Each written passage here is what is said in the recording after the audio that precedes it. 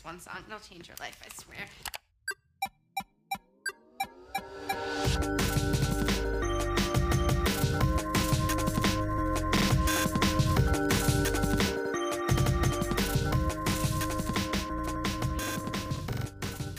Hi! I'm Kristen. And I'm Bella. And welcome to the Femcel Filmcast. Today, we are going to go through the history of sex in Hollywood and the relationship between the porn industry and film industry. Crazy how they started kind of in the same place. So we're going to start talking first about stag films. Then we're going to talk about the Hays Code, then the sexploitation movement and the porn wars, and finally kind of the future of sex on film and what the porn industry is now. So it's mostly a general overview, but we might get deeper to the topics in the future, or if you want, you can just look into it afterwards because we're talking about a ton today. But before that, we're going to do our typical media review. So, Bella, what have you been watching? I literally, right before we were going to record, I was watching The Bear. Everyone's been talking about this Christmas episode of the season, and I was like, okay, whatever. But no, it was actually really good. But yeah, what's so the premise of the show? It's basically about this guy that essentially like inherits this like restaurant that his brother started, and his brother ended up at this point in like season 1 he's like his brother had passed, so that's why he kind of like inherited it. And so the main character Carmi, who's played by I can't think of his name, but he's Lip Gallagher in Shameless, and he's so hot. And he was like, you know, a trained chef, and now he's like trying to whip this random ass burger joint in Chicago into shape. But yeah, it's really good. And the second season has been a lot more like the emotional conflicts between everybody now, and less about like, well, I don't know, there's still like stress about like the restaurant and stuff, but I've liked it a lot so far. That's cool. Yeah, I've heard lots of good things, lots of really sexy pictures of the main guy, like in a white t-shirt. And like Will Poulter's in it, right? The guy from like Maze Runner and stuff. Eyebrows. And the Millers. Yeah, eyebrows. I think his eyebrows have changed over the years. I think he finally got those addressed, right? Yeah, might have gotten them plucked. Maybe. Or I don't know. But yeah, he's in it for like literally one episode. I don't know how Twitter was like going off about it. And I was like, oh shit, I didn't know he was in the season. But no, he was just in one episode. Oh dang. But it was a good cameo. Nice. But what media have you been consuming lately? I've been watching, I guess, more than usual. I've been watching a little bit of White Lotus, like season 1. Ooh. Definitely late to the trend there, but it's interesting. I really wish I was more into TV shows, but this one has not quite captured me yet. But movies have been good. I watched Tar finally, and that was awesome. I had the premise spoiled for me, which I didn't think it was a spoiler. But then I just looked at like how everyone else describes the movie on like when they're giving the log line for it, and I'm like, that is not what this movie's about. Yeah. So I guess I won't spoil it. Or it's about sexual assault, but like okay, and like yeah. And that's not a spoil. Yeah, and I didn't think that was a spoil, but then like the log line like online is like a woman and her child like must come together for this event, and I'm like, that's totally the event is the assault. Yeah, and like they're not coming together. It's just like it's mostly about Lydia Tarr. So yeah, but really well done, great movie. And wait, also is it based on a true story? I don't think so. I thought it was, but it's not. Okay. I mean, they did throw in a Placido Domingo reference, who is like this big opera star who got exposed for sexual assault allegations. Oh, shit.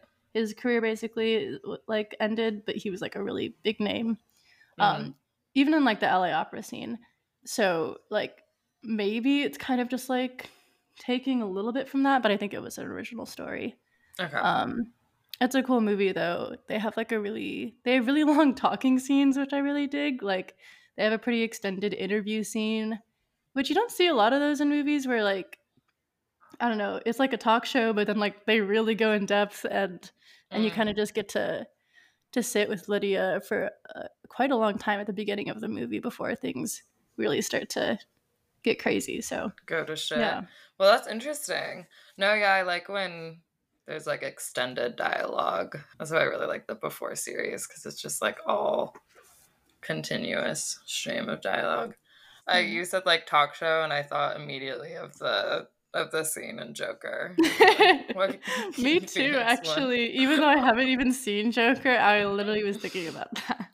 Oh, it's a moment. It's a cultural moment. Literally. Oh, and I mean, okay, I guess we should tell the audiences this, but we did watch Raw together. I almost forgot about that. Yeah, lest we forget. From my memory. We were just having a fun podcast planning session, and we did kind of think that Raw was going to be part of our catalog for the season about sex, but there's actually not a lot of sex in that movie, contrary to like our belief. So it is cool. We might do it in like a future coming of age series type of season, but it probably wouldn't be a good fit for this one. Yeah. Oh yeah. I mean, there's a lot about bodies and the physical capabilities of them, but it wasn't as sexy. It wasn't erotic. No, it was very just like it was like that movie by Bo Burnham, like 8th grade, but like with a lot of cannibalism, and it's French. Like if Bo Burnham was French. I cannot believe you're making that comparison right now. That's how I feel. Like the main characters are so similarly awkward. Like, oh my god. Yeah. I do like the director though. She's so silly. We were reading interviews afterwards. She was like, "Oh yeah, cannibalism is just a part of all of us, really," and I wanted to capture that. And I was like, "Hey, wait, let's pause on that part first." Let's actually.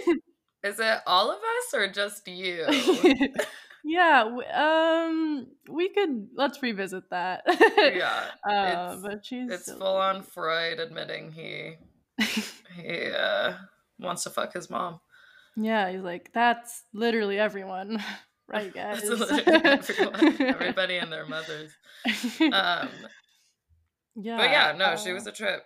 She also 2 people like passed out at this. Like, I want to say the first showing of the movie, and her response to that was like, she was upset that like the media, the press was making, I guess, a big deal about it, and she was like, they just didn't eat all day, like that wasn't my fault, like, like they were definitely just sick. I'm like yes, queen, had nothing to do with your movie. Yeah, I don't know. There was also that one character who was like gay but not gay. I don't know. That was a strange plot point in that movie. Just to hit on real fast. That was like straight baiting. Like I don't even know. It was kind of also queer baiting. Yeah, it was like supposed to be bi. It was just baiting.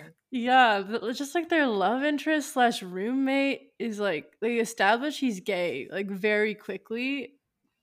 Through like various scenes, like they show him like getting a blowjob from a guy, and then he's like, "I'm a slur," and so it's just like, okay, well, okay, we believe you, and then and then they really subvert expectations. He's like the straightest gay man ever. Yep. It was hard to tell what they were trying to do with his character. He was confusing our sexualities. Yeah, because he still was hot. But yeah. Okay, well, I feel like it's time to, speaking of hot and the erotic and eating people, I feel like we can get into one of the first things we wanted to talk about, which is kind of the general history of sex in Hollywood.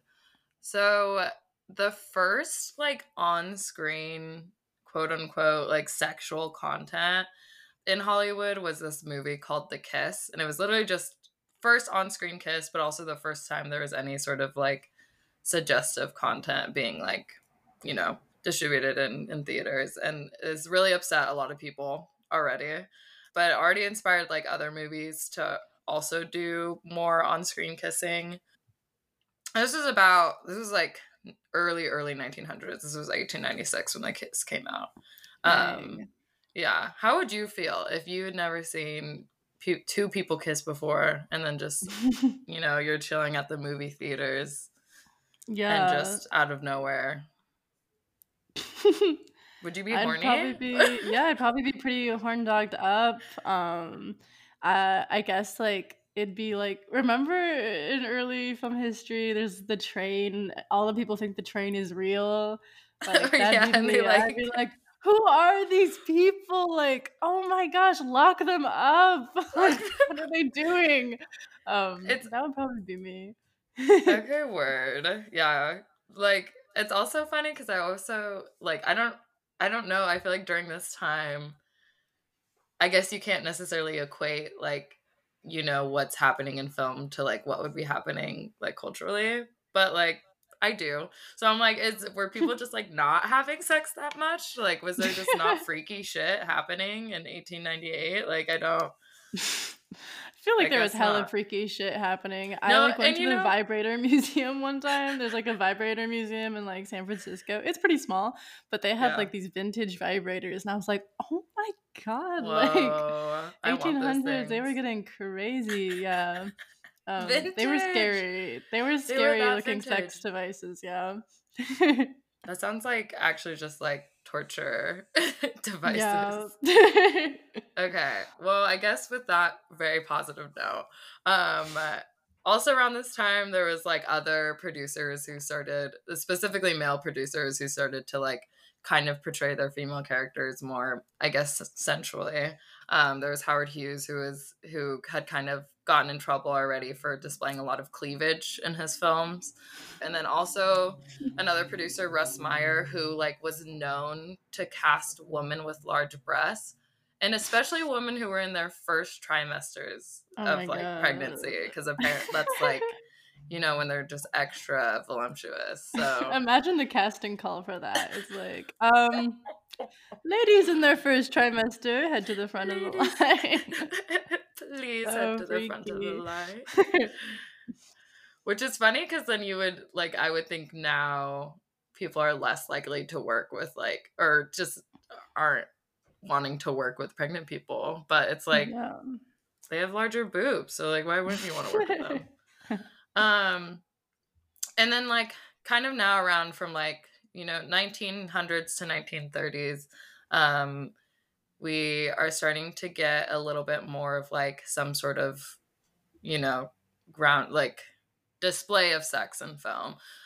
There were these things called like stag theaters, where they started showing porn movies, and kind of these underground theaters where moviegoers, who are usually men, would go and then like hide their identities. They did not. It was like a very like hush hush thing, which is also really funny because I can't imagine this like in the 20s, like people pulling up in their like like suit and tie and their hat and just like sitting down in a theater with other men around them. They would just tug their hat down. Tug their nudie hat down. They'd be very cool transatlantic accents. And, yeah. I wonder if the porn actors, so I would assume, would they also do transatlantic accents? I feel like it was silent film still. But I wonder if they had like the like flashcards that were like flipping between. Oh my god, yeah. Like, your dick is huge. Cut to like someone should make that. It's got organ music in the background, like the cabinet of Dr. Gallagher. That would be awesome. So actually it was an awesome time. This was like peak sex in film. Okay, yeah. So there was these stag theaters kind of around World War One. There was also these producers who were making these like sex hygiene movies, which were basically just shown to the soldiers to like warn them about sleeping with women while they were deployed. And then those like people who worked in those movies ended up, working in the early 30s with things that would be called like sex pictures, which basically were just films containing very like ambiguously containing Puritan elements and suggestive content. So they kind of like more suggest that sexual things are happening than like actually showing it. And then a really big archetype that came up during this time was the idea of like a fallen woman or like even like a bad girl, or just kind of the female characters who were profiting from their like promiscuous or immoral behavior. And then usually by the end of the movie are usually like redeemed or they're kind of like not, and they like have a shitty, they either like die or like lose all their money or something. Yeah. Before it was bury your gays, it was like bury your sluts. Like they just would they would just kill off the woman by the end or like put her in extreme poverty for being a hoe. It was like a morality play, I guess. Yeah. No, and I would not be I'd be an outcast if I was if I was hoeing around in the 30s. But yeah, and also I don't know how accurate this is, but there is like Variety did do an article on this where they essentially blamed women for the increase in sex pictures because supposedly they were like most of the patrons going to these sex pictures were women. And the quote is just really funny. It says like, women are responsible for the ever increasing public taste in sensationalism and sexy stuff. Women who make up the bulk of picture audiences are also the majority reader of the tabloids, scandal sheets, flashy magazines, and erotic books, which like, okay, sounds like a fun time. Anyways, and then the mind of the average man seems wholesome in comparison. Women love dirt, nothing shocks them. Wow. Which I'm like, okay. Okay, maybe there's like a little truth in that in terms of like, yes, women are reading the fan fiction and producing the fan fiction, but like, yes, who gaffs? Like, we're having fun. Who gaffs? Literally, we're having fun. Okay, so let's get into like kind of what the public's response to this was, and then kind of the public as a whole, but even the government was not happy with like these portrayals of sex in film. Yeah, okay. So before we get fully into like right into the pre-Hayes like code era, there's one court decision that was pretty important. In 1914, there was a Mutual Film Corp v. Industrial Commission of Ohio. And this decision, the main thing to take away from it is that it declared that films did not like qualify as art, they were commerce, so the First Amendment didn't apply to them. So therefore, they could kind of be censored. So what that does eventually is cause a whole cascade of censorship laws. But before then, we get to the Roaring 20s. And like we said, there's a lot of fallen woman films and there's a lot of sexy things going on. People want to have fun. There's a lot of money going through society and a rethinking of morals and tradition. And so during this time, movies are getting a little bit more racy. And at the same time, Hollywood's reputation like goes majorly downhill. I feel like a good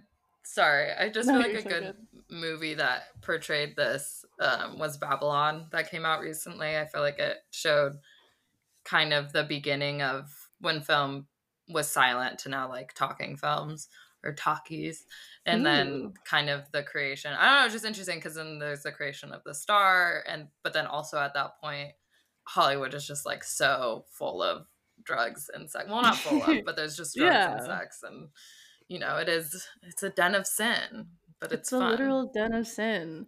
And the key like three things that made Hollywood seem like a huge den of sin rather than like the city of stars that we know and dream of was number one, there was the death of Olive Thomas. She was a pretty wholesome girl. Also, by the way, a lot of this info is coming from the You're Wrong About episode on the movie rating system. Highly recommend it. We love Sarah Marshall. And I think it has has the host of You Must Remember This. So it's just an awesome collab. But back to the story. One of the main reasons was this actress, Olive Thomas. She was super prevalent in Hollywood, very popular, and she played this flapper character. So she was like a little bit risque, but overall pretty well respected. And she goes to Paris with her husband, boyfriend. They're kind of on the rocks. They're trying to save their marriage.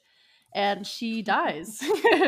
She dies. Oh, no. Yeah, she's staying with him, and in the dark, somehow she accidentally consumes his like topical medicine for his syphilis rather than the pills that she was trying to take. So there's a lot of sketchiness around that, but that's the story that people go with. And so she dies. Yeah, I And don't know how you would mix up like pills for a topical medication. yeah, yeah, and it's dark Yeah. too. It's like, what is going on? Like, it's Like just where because did it's dark. Like, turn on and like those where did lights. they get this? Turn on those lights or like light up a candle. I don't know what they No, where electricity literally. is at that point.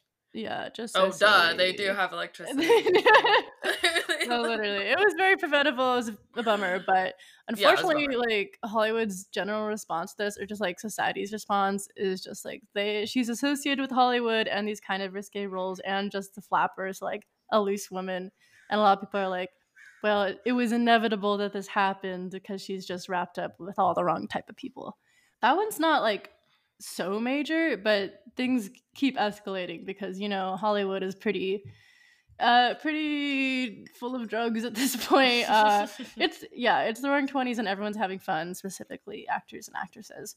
So then in 1921, there's a famous comedian from the silent film era named Roscoe Arbuckle, also known as Fatty Arbuckle. He has a Labor Day weekend party, as one does, in Yeah, San hell yeah. Francisco. He's partying it up. And then by the end of the party, the end of the night, it turns out that one of the partygoers, Virginia Rapp, an up and coming actress, has died. And I think the official report is like maybe one of her like kidneys or like her pancreas burst, which just sounds like a really terrible way to go. But it sounds like it might have just been a result of like all the alcohol she was consuming, or like either just like a pre-existing condition. But the rest of the media pretty much sensationalizes this, and Fatty Arbuckle is accused of sexually assaulting or like raping Virginia Rapp, even though there's like no physical evidence around it. There's just a lot of fat phobia at the time around his size, and people begin to say that he crushed her to death with his body, which is like by Wow. no accounts true. Like anywhere, there's no sign of this, but people are just taking a lie and running with it. So his reputation kind of goes to absolute shit. He can't get any more jobs. The Catholics push for like Hollywood to just ban all of his past movies. And this is also bringing a lot of bad publicity into Hollywood. And then Yeah. finally, in 1922, there's the murder, this mysterious murder, which is still unsolved, of William Desmond Taylor, who's like a prolific actor and director, and like almost confirmed bisexual. I think there's a lot of accounts of him I like love to hear it. frequenting gay bars and the like. But you can imagine, beyond just the fact that there's murder in Hollywood, Catholics are like, and he was bisexual. Yeah, like this is getting a little crazy. People are um, starting to be gay now. yeah. What are So the films yeah. doing to us? So sex, drugs, gay people, murder. Ugh. Hollywood is it's yeah. It has to clean up its act, and all the Yeah. producers and executives are starting to get worried that they're going to be regulated by the government because of Mhm. all this sin that's been going on. Yeah. And they're worried that they might get like permanently censored by the federal government if they don't like start regulating themselves. So they start to regulate themselves in various degrees of success. The first thing they do is Paramount Pictures. This is a pretty short solution. It does not pan out. They come up with 14 rules where for the other studios where they cannot criticize Christianity. There can't be any belly dancing in movies, no No. prostitution, no nudity. Yep, all the fun parts of film just like totally Mhm. gone. Like belly dancing is a Which top is one for me. so interesting because I think one of the first films is of a woman belly dancing. Wow. Mm. They're literally taking away the core tenets of Hollywood. I know. Yeah, I think there's a belly dancing scene in Metropolis as well, which is not an American film, but I'm just thinking about like early Hollywood. So I guess belly dancing was a big part of movies. So yeah, yeah, they censored that. Paramount Pictures does not actually plan to follow these rules, which is funny. They're just going to be like distributing them and then doing their own thing at the same time.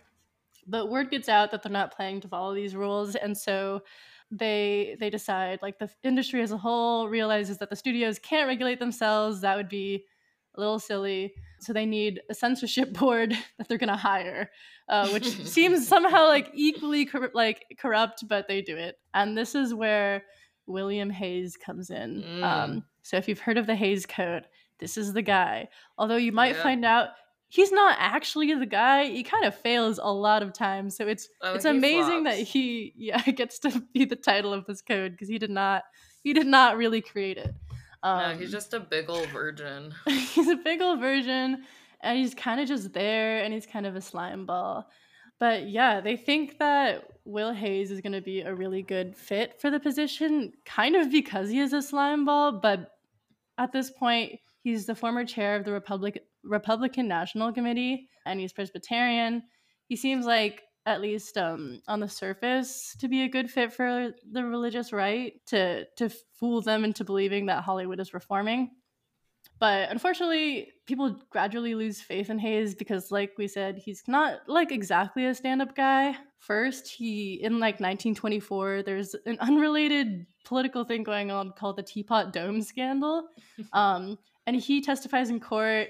He's kind of really shady about it. When they ask him like why he didn't talk about something and like mention it before, they're like, he's just like, "You never asked," which is just like very, very funny, very gangstery. Very gangster. And it's revealed that he was like involved in the scandal and was like brokering the oil contracts. So that's an issue.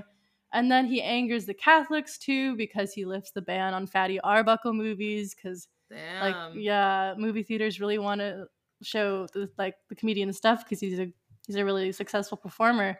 And so Will Hayes is like, "All right, pull my arm," and he shows him, and the Catholics are like, "Come on, dude." So literally, he's doing nothing right.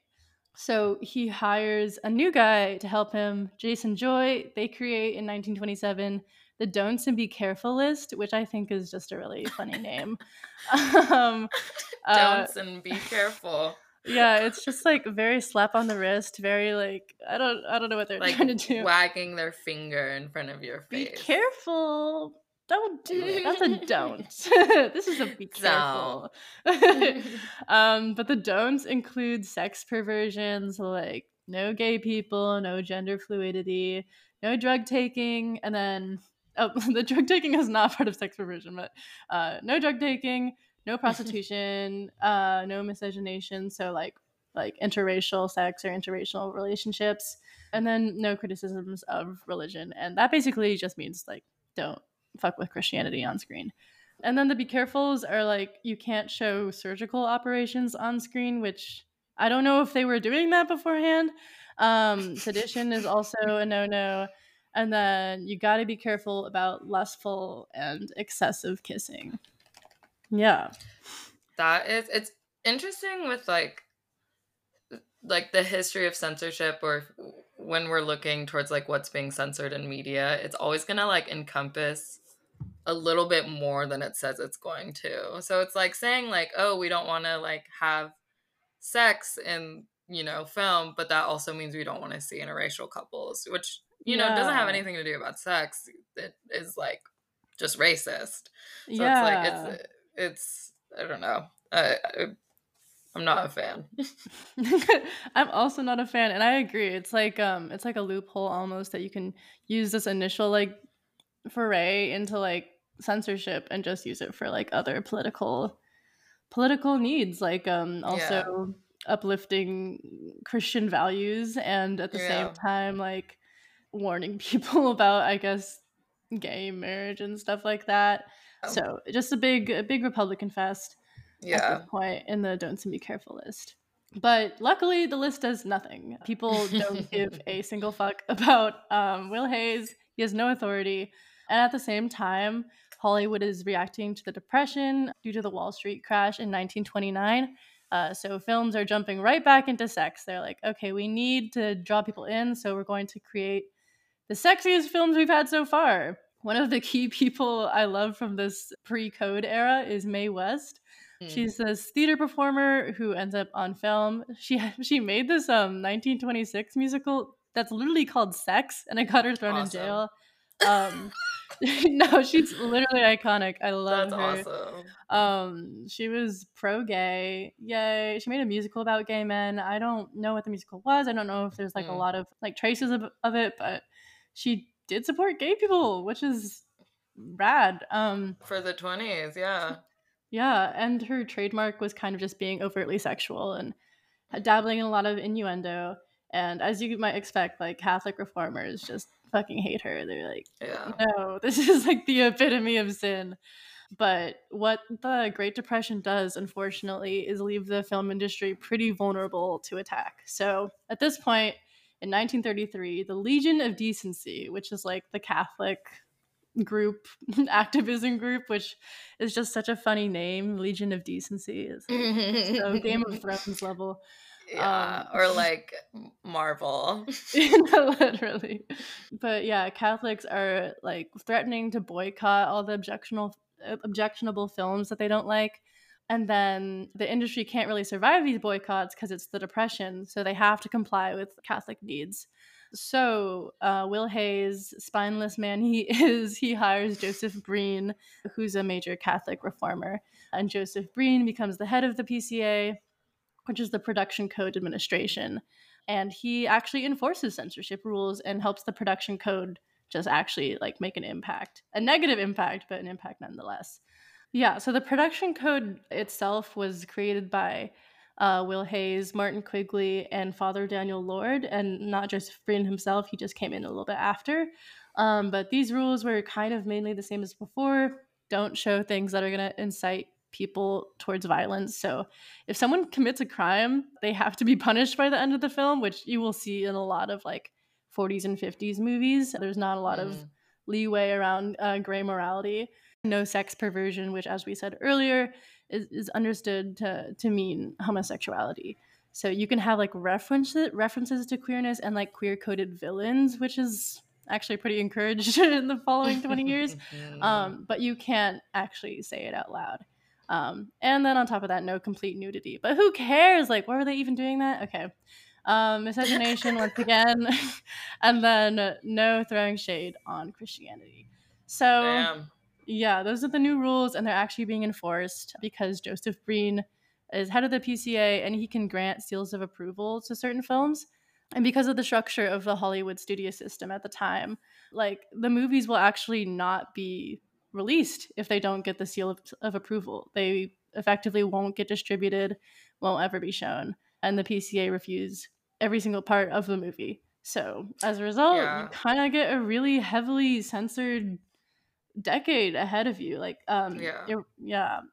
as far like major studios and major production companies wouldn't want to show it, but like Howard Hughes, when he wanted to show his cleavage in The Outlaw, he had to go through like an independent theater. So there's ways, and with that he even like got a lot of money through it. So but there's just like a lot of risk to it that it just like ended up for a lot of major companies just like wasn't worth it to show these films. Yeah, there were definitely loopholes, but I think I guess the main effect that this has on just the fact that all the studios have to follow these very strict laws is that for an entire era of cinema, we really don't have any like queer representation or gay people or sex or like interracial dynamics, and so that kind of just totally just censors a part of our history. And when we look back, we might think no gay people existed during like the 40s and 50s, but really they were just completely just written out of movies and not allowed to be shown. So there were people around, gay people, people of color. They just weren't being shown on movies very directly. So yeah.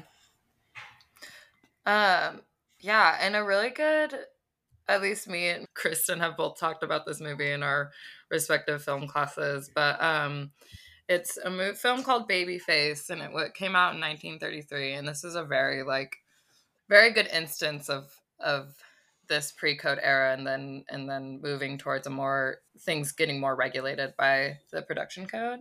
But basically, Babyface was about this female protagonist who moves to the big city with no money, and her best friend Chico, which also at this time, so her Chico was a woman of color, and at this time there was a lot of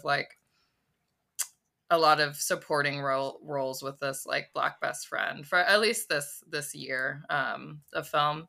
And some people have even read their relationship in Babyface to be lesbian lovers, which I will just think of to because it would just be more interesting. But anyways, so the female protagonist and her friend, they leave the city and she has this kind of rags to riches story, but only because she's sleeping her way to the top of this big company. So yeah, as you can imagine, it was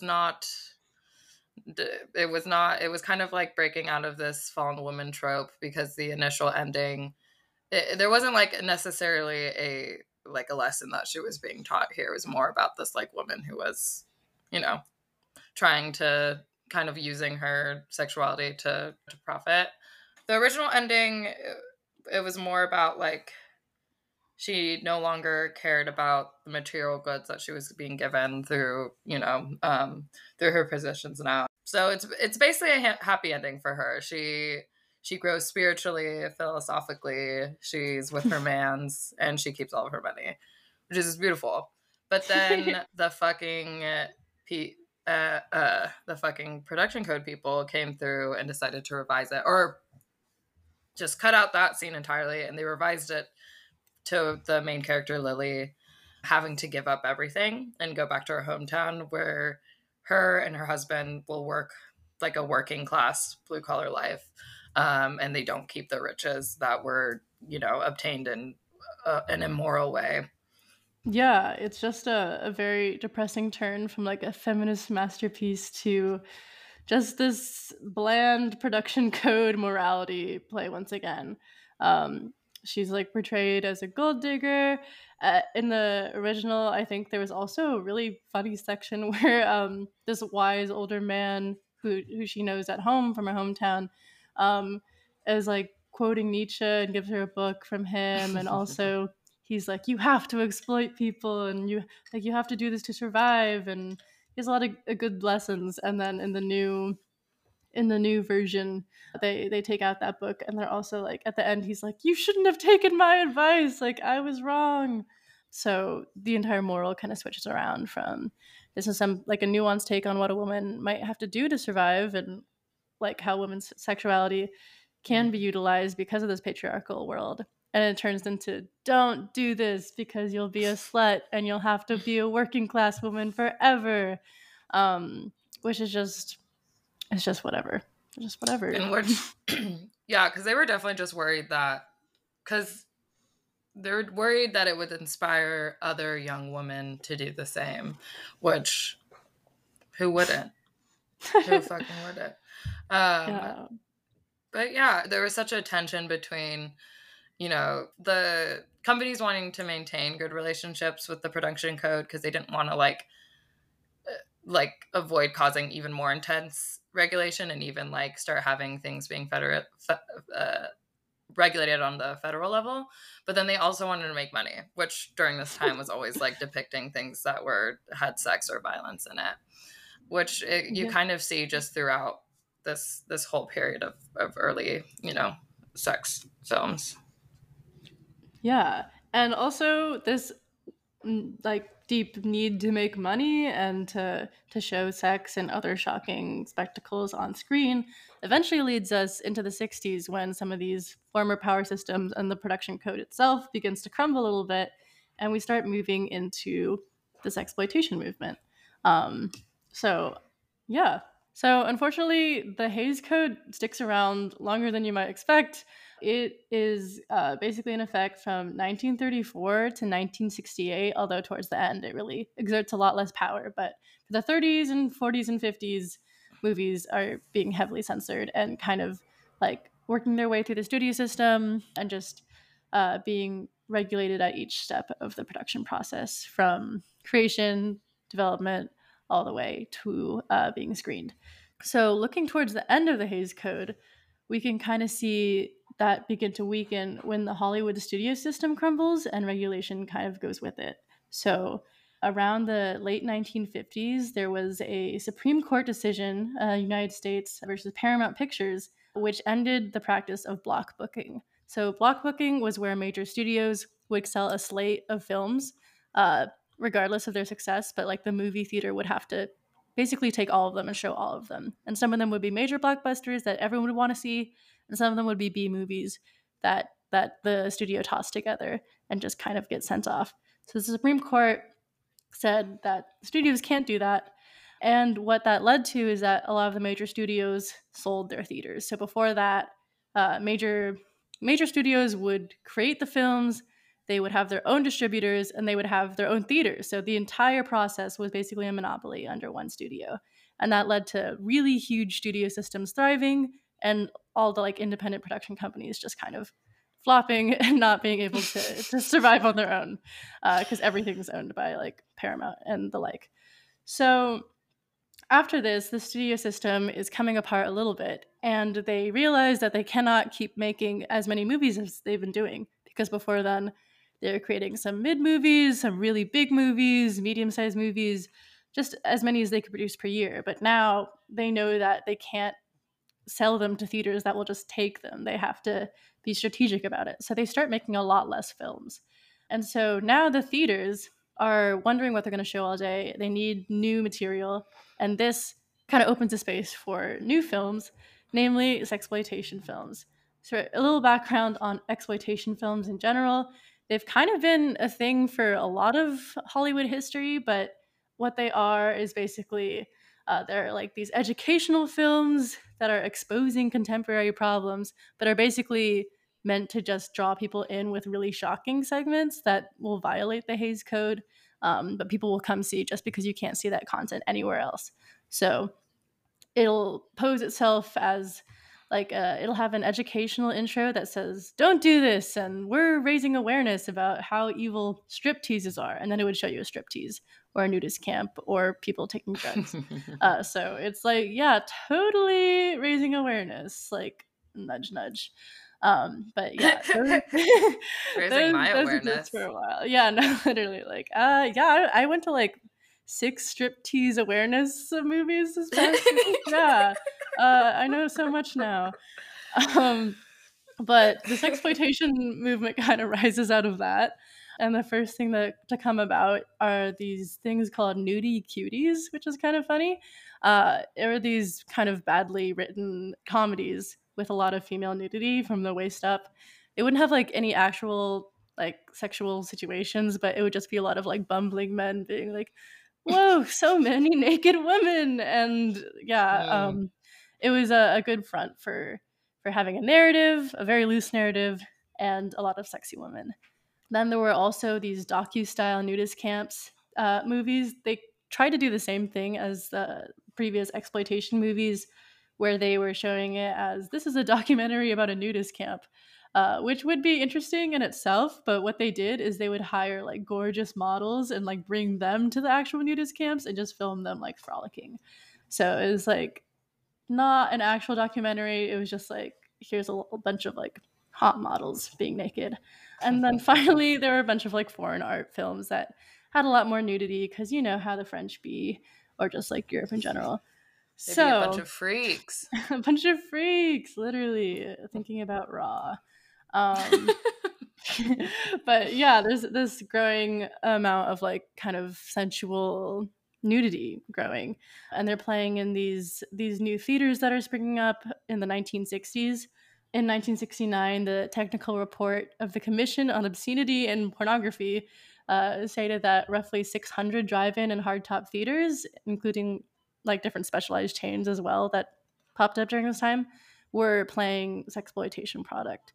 Awesome. And meanwhile, yeah, not even like the this didn't even document like all kind of like the random pop-ups. There was also a lot of like rural drive-ins and urban theaters operating in the South as well, but at this time it was pretty concentrated in California because of the film industry.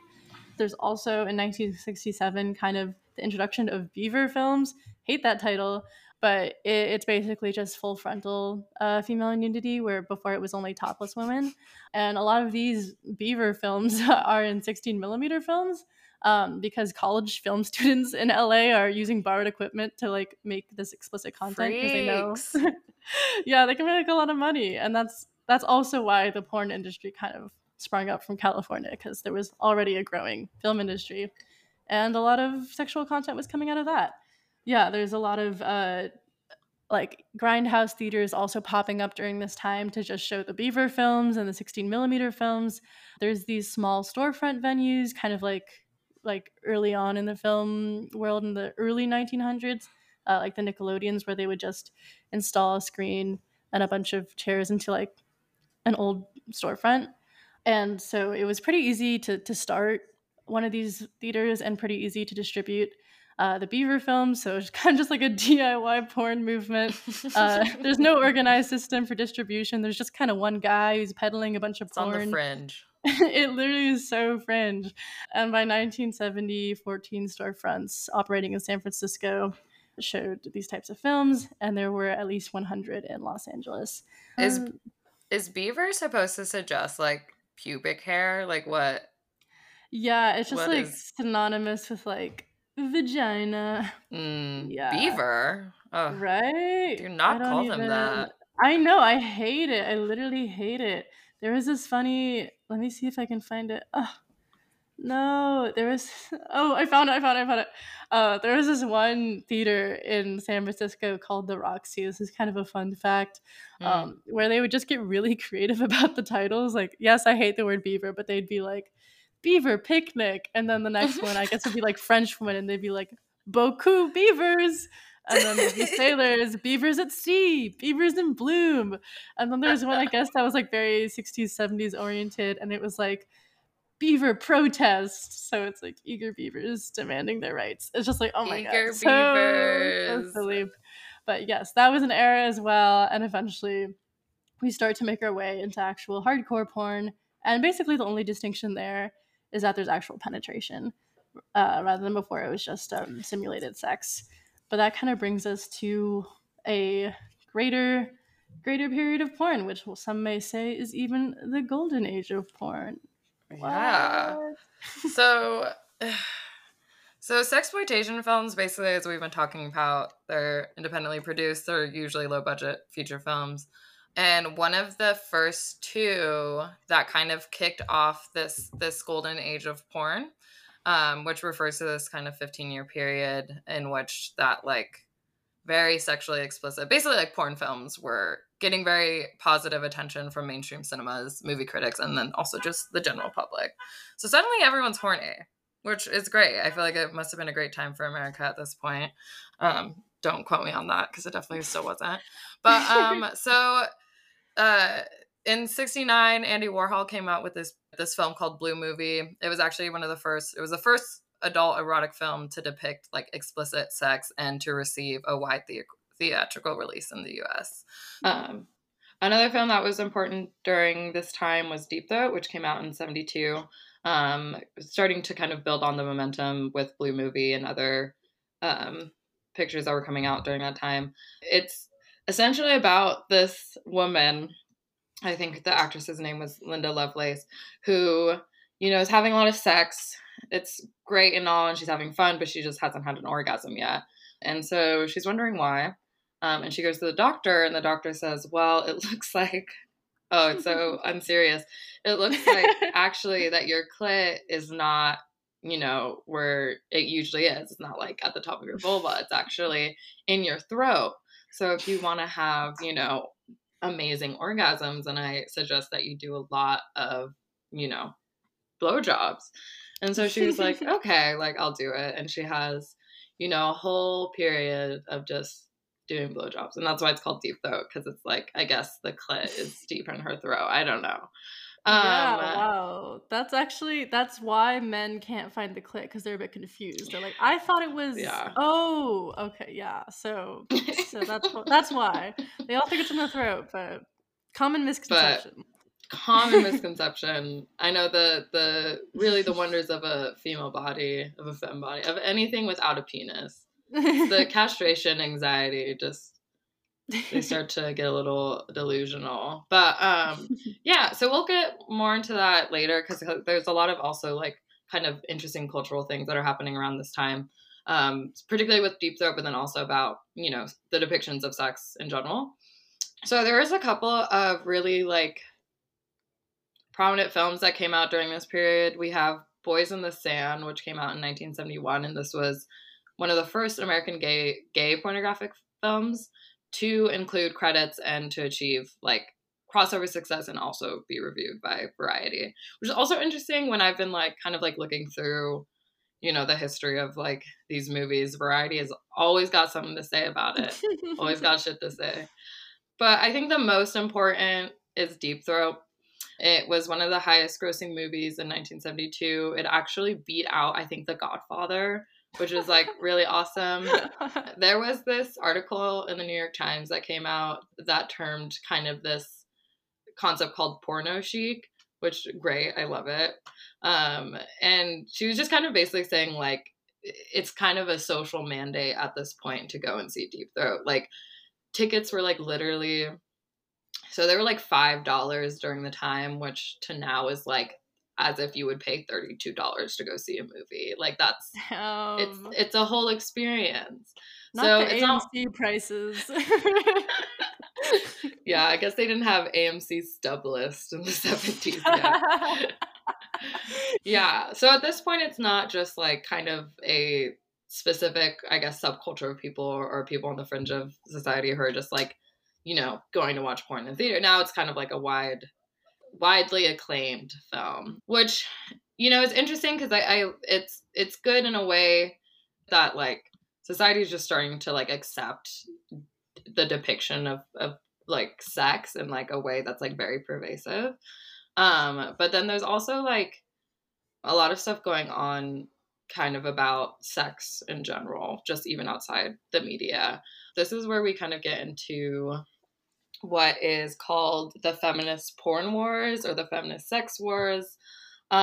This was kind of a period of time around second wave feminism. So from like the early 60s to like, you know, when Deep Throat came out, that basically that there was a sect of feminism that started to kind of align itself or started to collaborate with the right to get kind of like a focus, a national focus on banning porn. There was like kind of a lot of feminist work coming out, a lot of feminist work coming out at this time about like sexual violence and rape and just like having more of awareness around that, which is great. So there's a lot more awareness on that, but then there was kind of now this focus onto porn where it was like, and especially for its time and still now, like it is like depicting often a lot of like sexual violence against women. So this sect of you know, of feminism at this time kind of just was like, well, porn is going to cause violence against women, so we need to like basically legislate it so out of existence pretty much. A little bit before this, in like the sexual liberation movement, this was kind of like pre-feminism in a way. Like there wasn't a feminist framework to like sexual liberation. Like there was the birth control pill. This was like kind of, this is when the birth control pill came out. And so, you know, a lot more women felt like they had a lot more agency over, you know, their sexual health. But then they're also being treated terribly by leftist men, especially I think maybe the Vietnam War protests were happening at this time, or civil rights protests. So there was a lot of leftist men, you know, in these spaces, leftist men were starting to feel like kind of put this expectation onto women to have sex. Like at that point, it was like, oh, well, like to be liberated, it means you have to say yes to everything when, you know, obviously that's not the case. So because of that, a lot of women started getting together into like conscious raising sessions where literally just like a group of like 20 women would like meet at someone's house. I like love this like specific tidbit of like feminist history. I think it's like, I would love this now. Like, I think we really need Yeah. conscious raising sessions now. So as this was happening, you know, so women would get together, talk about a lot of taboo topics that were, you know, a lot were about sex. So like realizing that they were having bad sex, kind of the pressures around that, sexual abuse, like kind of what's happening in people's marriage, even people's sexuality. Like a lot of women during this time came out as queer. From that, there's like became a very sex positive like sect of feminism that started to become like more of an opposition to the anti-porn movement as we're kind of getting more towards the 70s and getting more like kind of the proliferation of porn cinemas. And when Deep Throat came out, it was like a really big, like Deep Throat kind of became like a vehicle for anti-porn feminists to kind of use as their argument for like why we shouldn't, you know, have porn, or why we should like not have porn, or ban porn, I guess is the right word for it. I think it's Linda Lovelace. But that actress got like really abused on set by like not her like coworker, like not her the person that was like acting with her, but by like a lot of the men on the production set. So she came out with this book a little bit after that, this autobiography about it, and like essentially said this, one of the things that she said that I felt like at least very much stuck with me when I was reading about or learning about all this stuff was that she was like, anytime, you know, someone wants deep throat, they're actually like watching me being raped.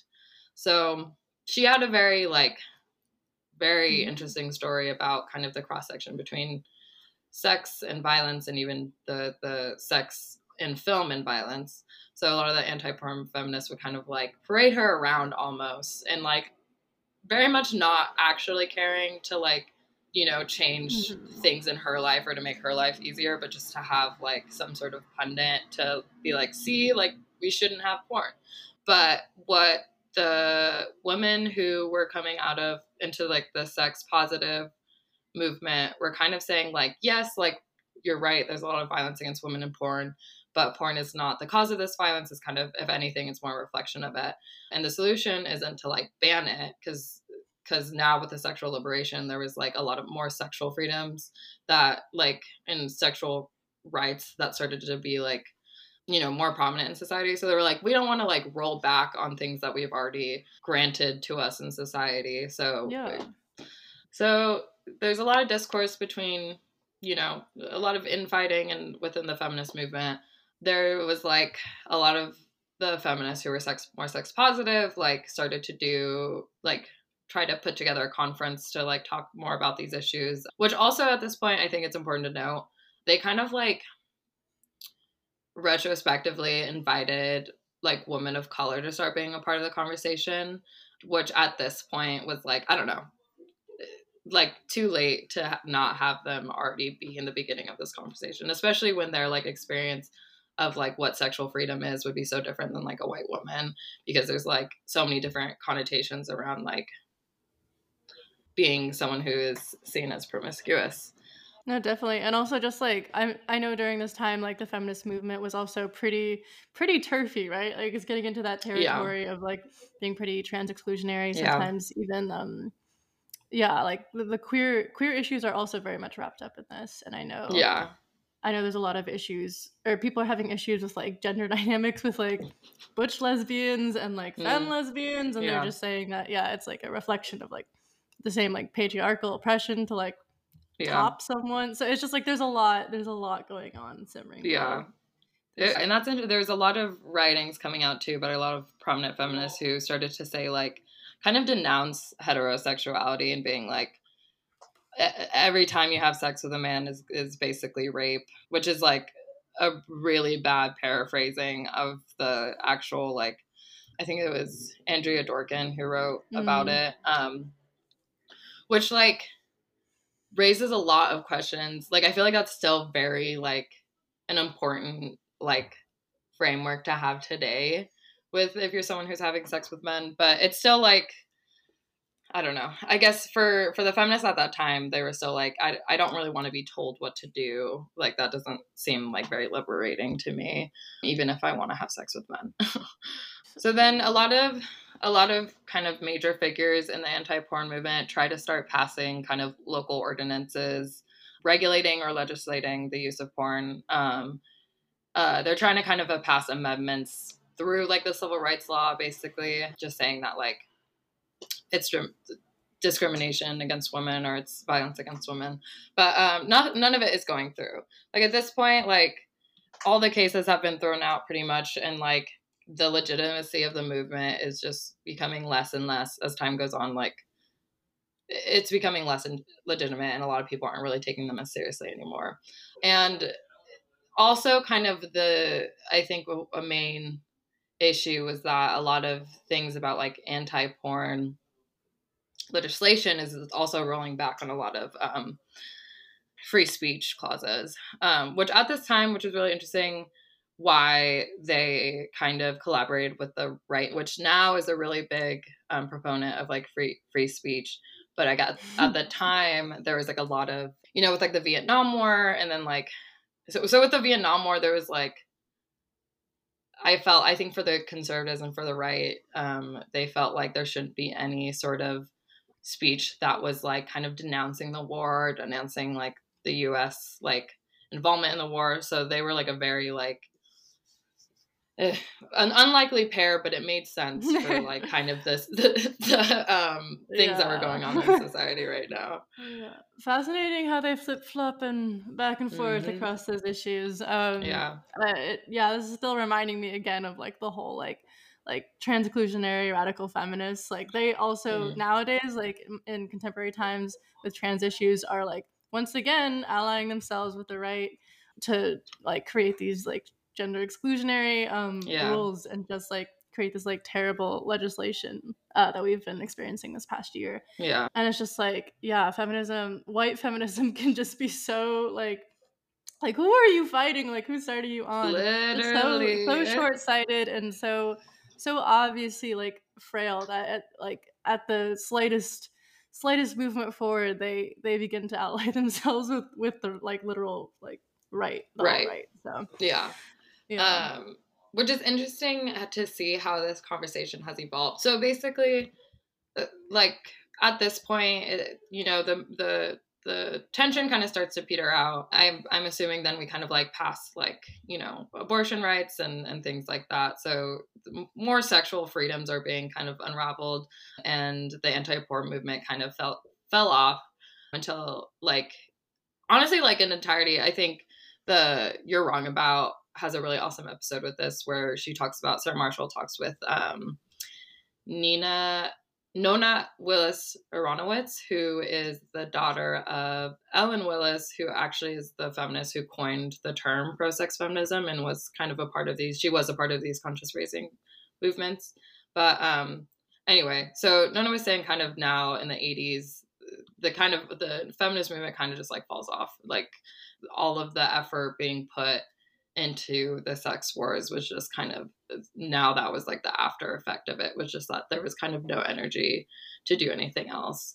But it's interesting to see how this still has evolved, because I feel like the big split in feminism now, or in a lot of it, but in feminism now is like sex work, and like whether, and now there's kind of the you know, swerfs, you know, there's TERFs who are like, you know, trans exclusionary, but now there's like sex work exclusionary feminists. A lot of the things are going to be like, the patriarchy is like pervasive. It's going to be in anything. But it's never, at least in my head, I never think it's like any individual woman or femme's fault for, you know, trying to survive in a system that is like not made for them to survive.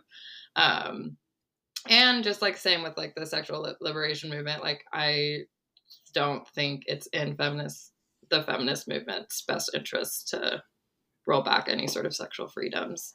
Yeah, I was reading this book. I think it's called like The Feminist Porn Book. Yeah, The Feminist Porn Book, The Politics of Producing Pleasure. And I really need to finish it. I read a few chapters just online in class randomly one day because I was bored. And then I was worried people were like looking over my shoulder and seeing that I was reading feminist porn book. But yeah, I was just trying to like sort through my own feelings about like about like the porn industry in general, because I have consumed porn before. I have like watched it, and like it was interesting to hear about like how, yes, people, like, there have been attempts to make like ethical porn, and like where it's made on like a safe set, and it's like women directors, and like consent is like very much like kept in mind.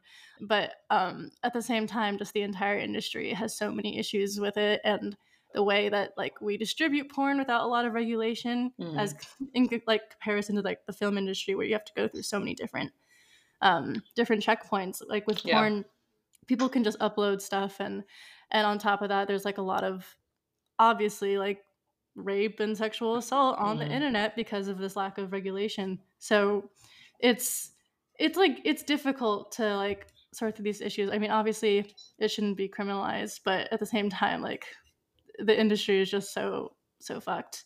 No, it's so saturated with misogyny and sexual violence against women. Yeah, and it's kind of a bummer that, I don't know, we might have lost our chance to like regulate it in some way when it like kind of branched off completely from the film industry, just like into home video, which it wasn't before. It was in these like movie theaters, and I think there was definitely more of a process where people could vet stuff, and people could like I don't know, watch through it and choose like who gets to see it, and like all that type of stuff.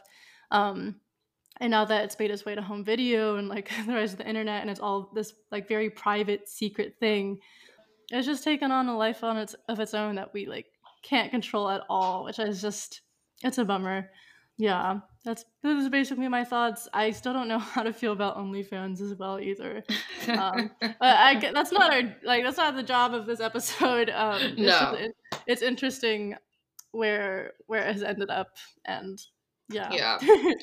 And just to, I mean, at the most, or I guess at the least, I am very pro sex work. So, but not pro, the system that kind of makes that, a lot of that profit possible. But yes, again, very complicated issue, but I'm glad we got to talk about it kind of in the context of these movies.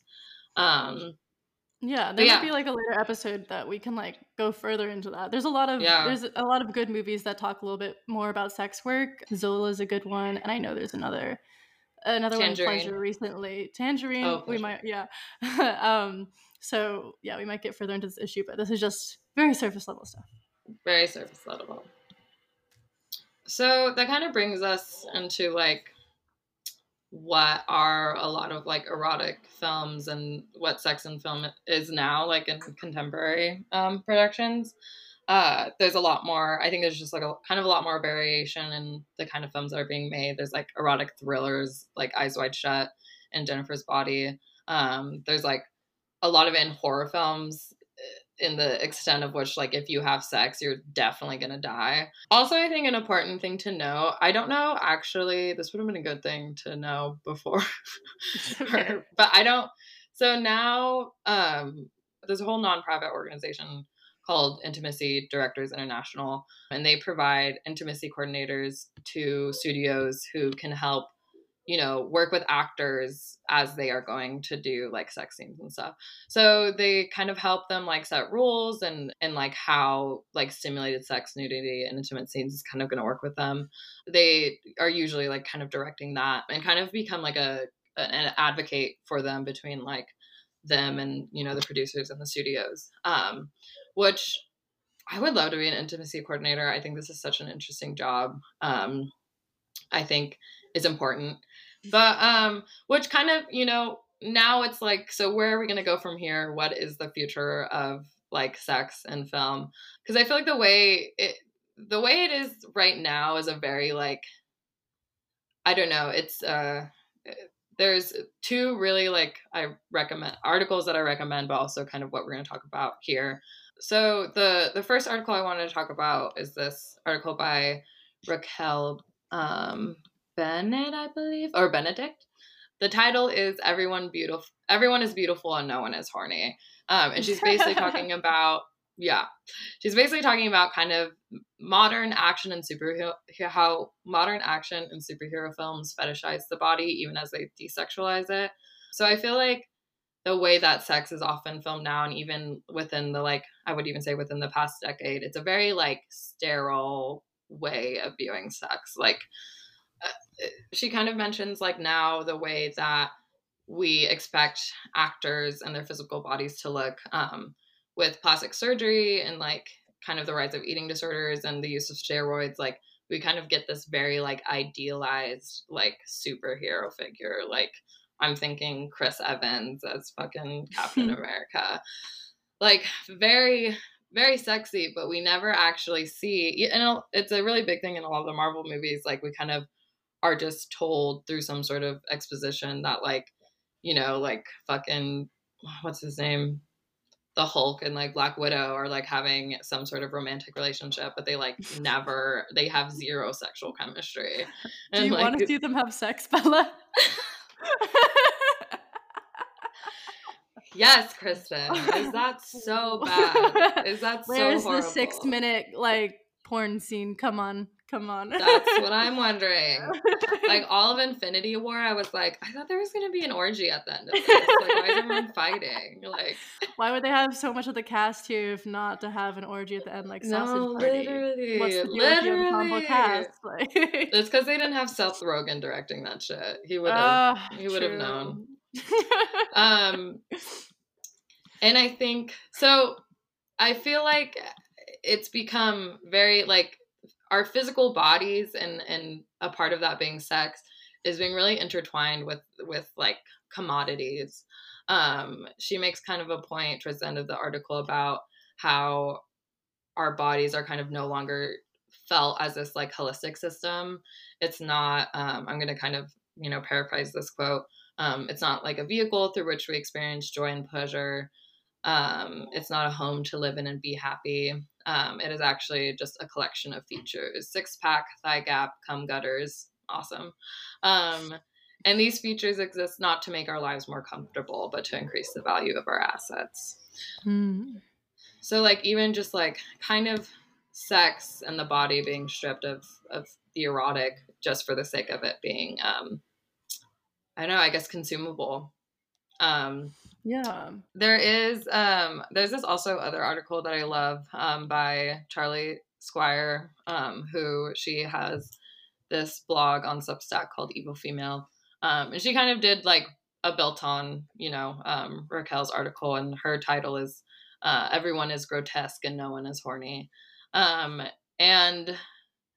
I don't know, she continues to kind of just, like, she kind of also starts to talk about kind of what the relationship of the audience is in all this, and how we have become so uncomfortable to seeing sex on camera.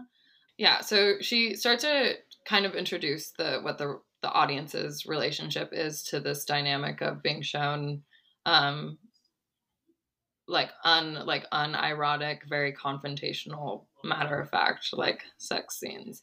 And just even the watching sex on film, we're kind of become uncomfortable because now there is, like, the presence of the camera, and we begin to realize that, you know, as a moviegoer, as an audience, that you are committing this act of voyeurism, which I guess for a lot of people, because it is kind of like a little bit of a taboo. So it reminds us that we are ultimately accessing someone else's narrative, and that reminds us that we are the audience and that we are gazing at our subjects, and which in turns remind us that we are also subjects who are gazed upon. So, which to me, it's like suddenly then we're like, well, what is my sex look like from a very, like, aesthetics point of view, or, like, what is authentic sex? What is realistic sex? What does it mean to be, you know, I don't know, to see that portrayed in a movie versus, like, how it's going to be portrayed in real life. Yeah, the article I was just talking about, she kind of included a couple of these tweets of people just saying, like, I wish we would just, like, go back to when there was, like, the cutaways, like, where they would kiss and then you would just assume there was a sex thing there, which I'm just, like, not, I don't know, I can't rally behind that. I think there's a lot to be done with the power dynamics of sex and how that can be portrayed through film.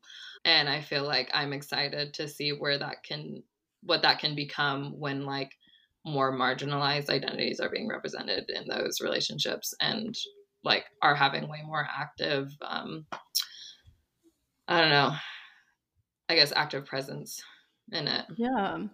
And I sincerely hope, I guess, I can't predict the future of like sex on film, but at the moment it feels like we're regressing a little bit into like kind of puritanical vibes of just like cut it out. It's not important to the plot. Like if it's not important to the plot, you're just objectifying women for no reason. And at first I kind of I understood where they were coming from, but at the same time, what I've come to like realize myself is that like sex is not really the plot of our lives. Like it's not part of the narrative of our lives. It's like these moments where we just get to like step aside from our lives and have pleasure. And I think cutting that out of movies is so sad because it is a part of like our existence. And I think it's very like the best quality about it is that it suspends our narratives and we can be lost in something for a moment on this hellish I love earth. that. On this hellish earth.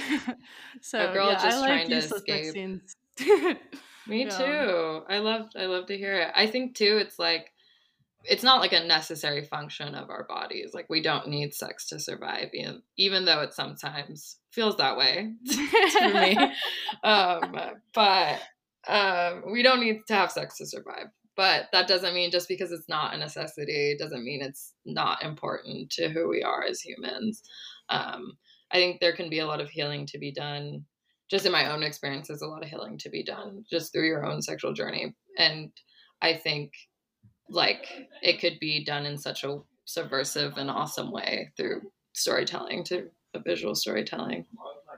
Yeah, I think this is probably a good place to wrap up because it's probably gonna be a long ass episode. But just to recap what we talked about today, with the history of sex, we started from the earliest times of film in like the 1900s where we were just passing around stag films. We moved into the era of the code, the production code, and we lost a lot of our history and a lot of what we could have been portraying about sexual relationships and the true depths of like human relationships because of the censorship for around 20-30 years. And then we had this exploitation movement, we had the development of the modern porn industry, and now we're looking towards the future and hoping for the best.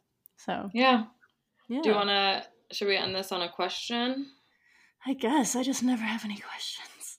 Yeah, I mean, I'm thinking I have all the questions. Like what's your favorite sex scene? What's your favorite sex scene movie? What's your ideal sex scene?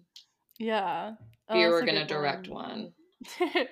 My favorite sex scene, I think that I've seen, one of them would probably be the one in Beef because it's just like it's very centered around like female pleasure and it's just hot, period, which is nice. And then number two, I really do like the sex scenes in Doom Generation. And even like the non-sex scenes where it's like they're eye fucking each other, like the two guys, like that's basically a sex scene.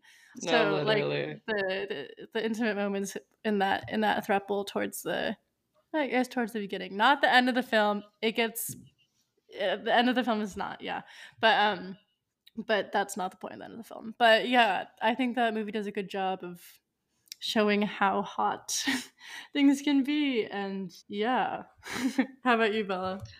The one that comes to mind that I feel like is just a classic is the Mrs. and Mr. Smith sex scene where they literally just like have sex and destroy the whole house. Do you know what I'm talking about? Have you watched that? I think maybe. I watched it like a while back, like when I was 12. Yeah. Well, just Brad Pitt and Angelina Jolie in their prime, like I will see that any day. So hot. They are so hot. Even if it's an unattainable ideal, I will still enjoy it. But yeah, I do. I mean, I agree that like Doom Generation is definitely like one of the actually sexiest film that I've seen in a long time. I feel like other than that, I don't know. I feel like Bridgerton kind of was able to put you know, a lot more like anticipation and fun back into it. Not like I want to see way more of that, but I also enjoyed that. I only watched one episode of Bridgerton, and I remember being like, why are they having sex? I was like, what is going on? This is not what I was anticipating from this show. Especially just because they're like all British. I'm like, British people bang? No. No. They don't. No, they don't. They shouldn't. But yeah, we should talk about our least favorite sex scenes in the future. I think that'd be fun. Oh, yeah. That would be fun. Yeah. Not including like sexual violence, because that doesn't count. But just like very badly filmed sex scenes. I think that would be funny. I agree. Yeah. Okay. Well, I guess that's everything we have for today. Yeah. We hope you enjoyed this history, this crazy winding road. And yeah, have a lovely day. Thank you for listening. Bye. Bye. So what are you here for?